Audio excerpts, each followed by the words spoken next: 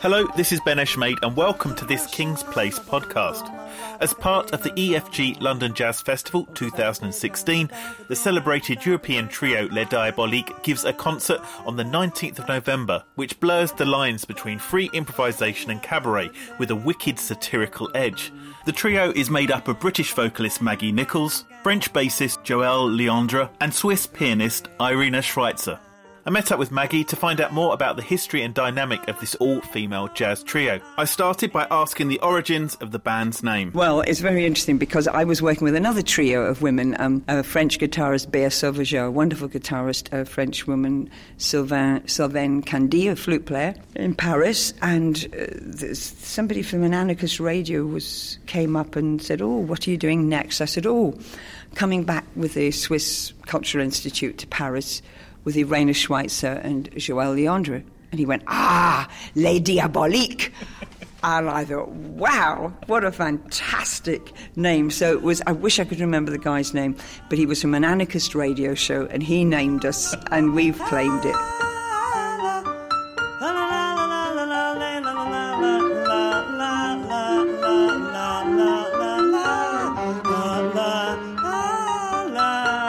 There's never a sense that we have to sort of compromise, really. We're very autonomous, and yet at the same time there's a tremendous rapport and sensitivity.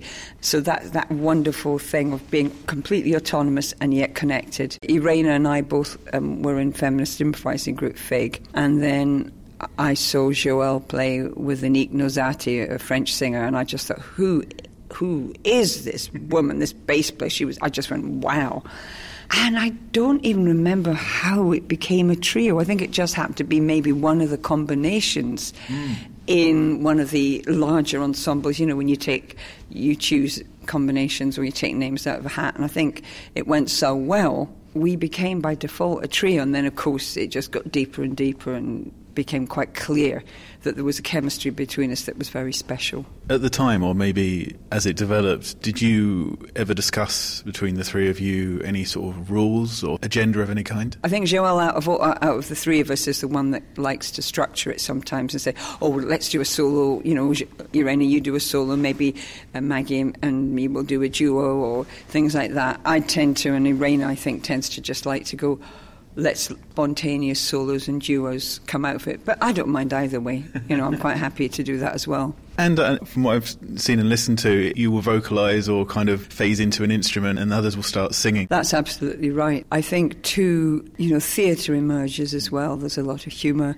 It's not that we set out, we don't think, all right, now we're going to be funny. You know, we channel the music, and the music sort of often leads to sort of satire or comedy.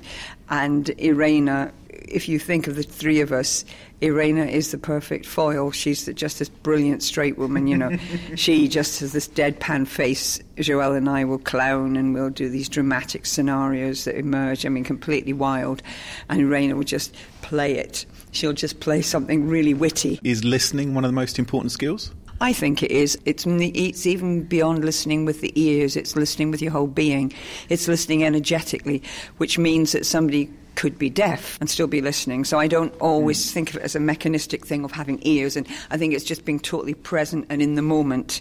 It's quite interesting as well when out of the performances something will creep, which from your experiences, you know, literally maybe a melody or a tune. Oh, absolutely. So we might be improvising freely, and then Irène has always played with a lot of exiled South African musicians. She might go into a township, or we might go into blues or a tango. Joëlle might play something very classical or and start singing opera. You know, so we've got that at our fingertips. I might do a bit of tap because I'm a dancer. So I will use my body, I will use movement and dance. And then sometimes it'll be intensely musical, you know, just quite abstract and just free. So, yeah, I don't think we're frightened of shape-shifting through these different areas, and I love that. And of course, I grew up singing standards, you know, that's what I did. I sang jazz and standards for years and years, so I love songs. But yes, but every gig is completely different.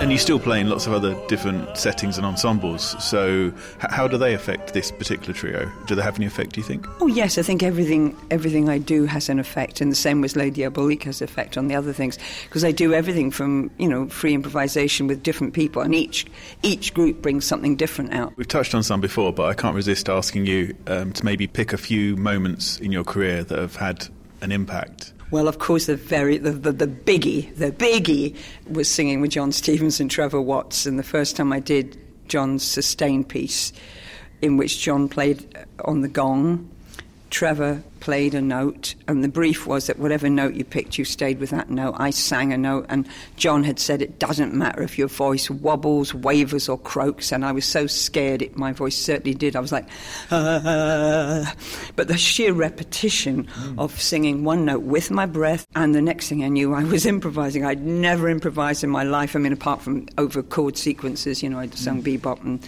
standards and stuff like that, and with a great bebop piano player, Dennis Rose, which was also very important. So that was a very strong thing. And then coming across, singing with Julie, the first time I sang with Julie in Keith's Centipede, which was a fantastic orchestra.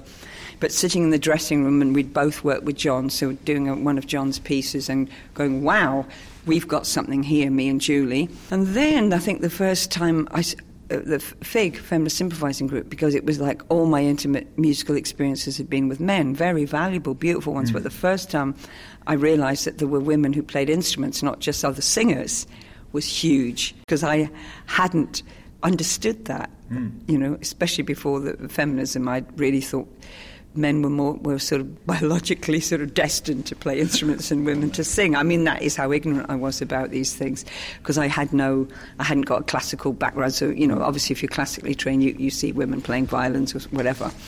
I didn't touch it at the beginning because I don't think it's a defining part, but as we've talked about feminism, I mean, 3 female voices, any different to 3 male voices in music for this group? Yes, it is different, and which does not negate anything I do with men, because I have really beautiful, deep relationships. However, there is something, I do feel comfortable. I feel very safe with women. I just feel very safe, which doesn't mean that they haven't had arguments or there haven't been, because it's like everything, within identity is difference. So within women's shared experience, there's also differences in class and race.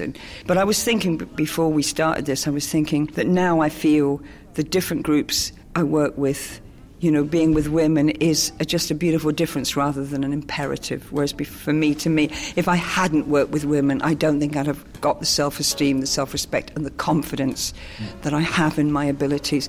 We've talked about how you've changed, but how have your audiences changed? Ooh, I think the kind of times we're living in, I think there is a hunger for something different. I think there's a lot of openness to more experimentation, more autonomy, because it is a music of freedom, and I think that there is a hunger for that.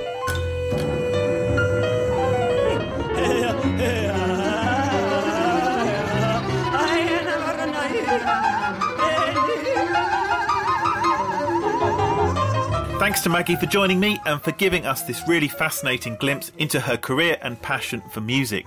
Les Diaboliques perform in Hall 2 on Saturday the 19th of November as part of this year's EFG London Jazz Festival. And this performance is part of a wider tour supported by Arts Council England and Pro Helvetia. I'm Ben Ashmead, and you've been listening to a King's Place podcast. For more details about this event and others in the EFG London Jazz Festival, please visit kingsplace.co.uk/LJF. You can also find and follow us on Twitter @Kings Place and Facebook /Kings Place. Thanks for listening.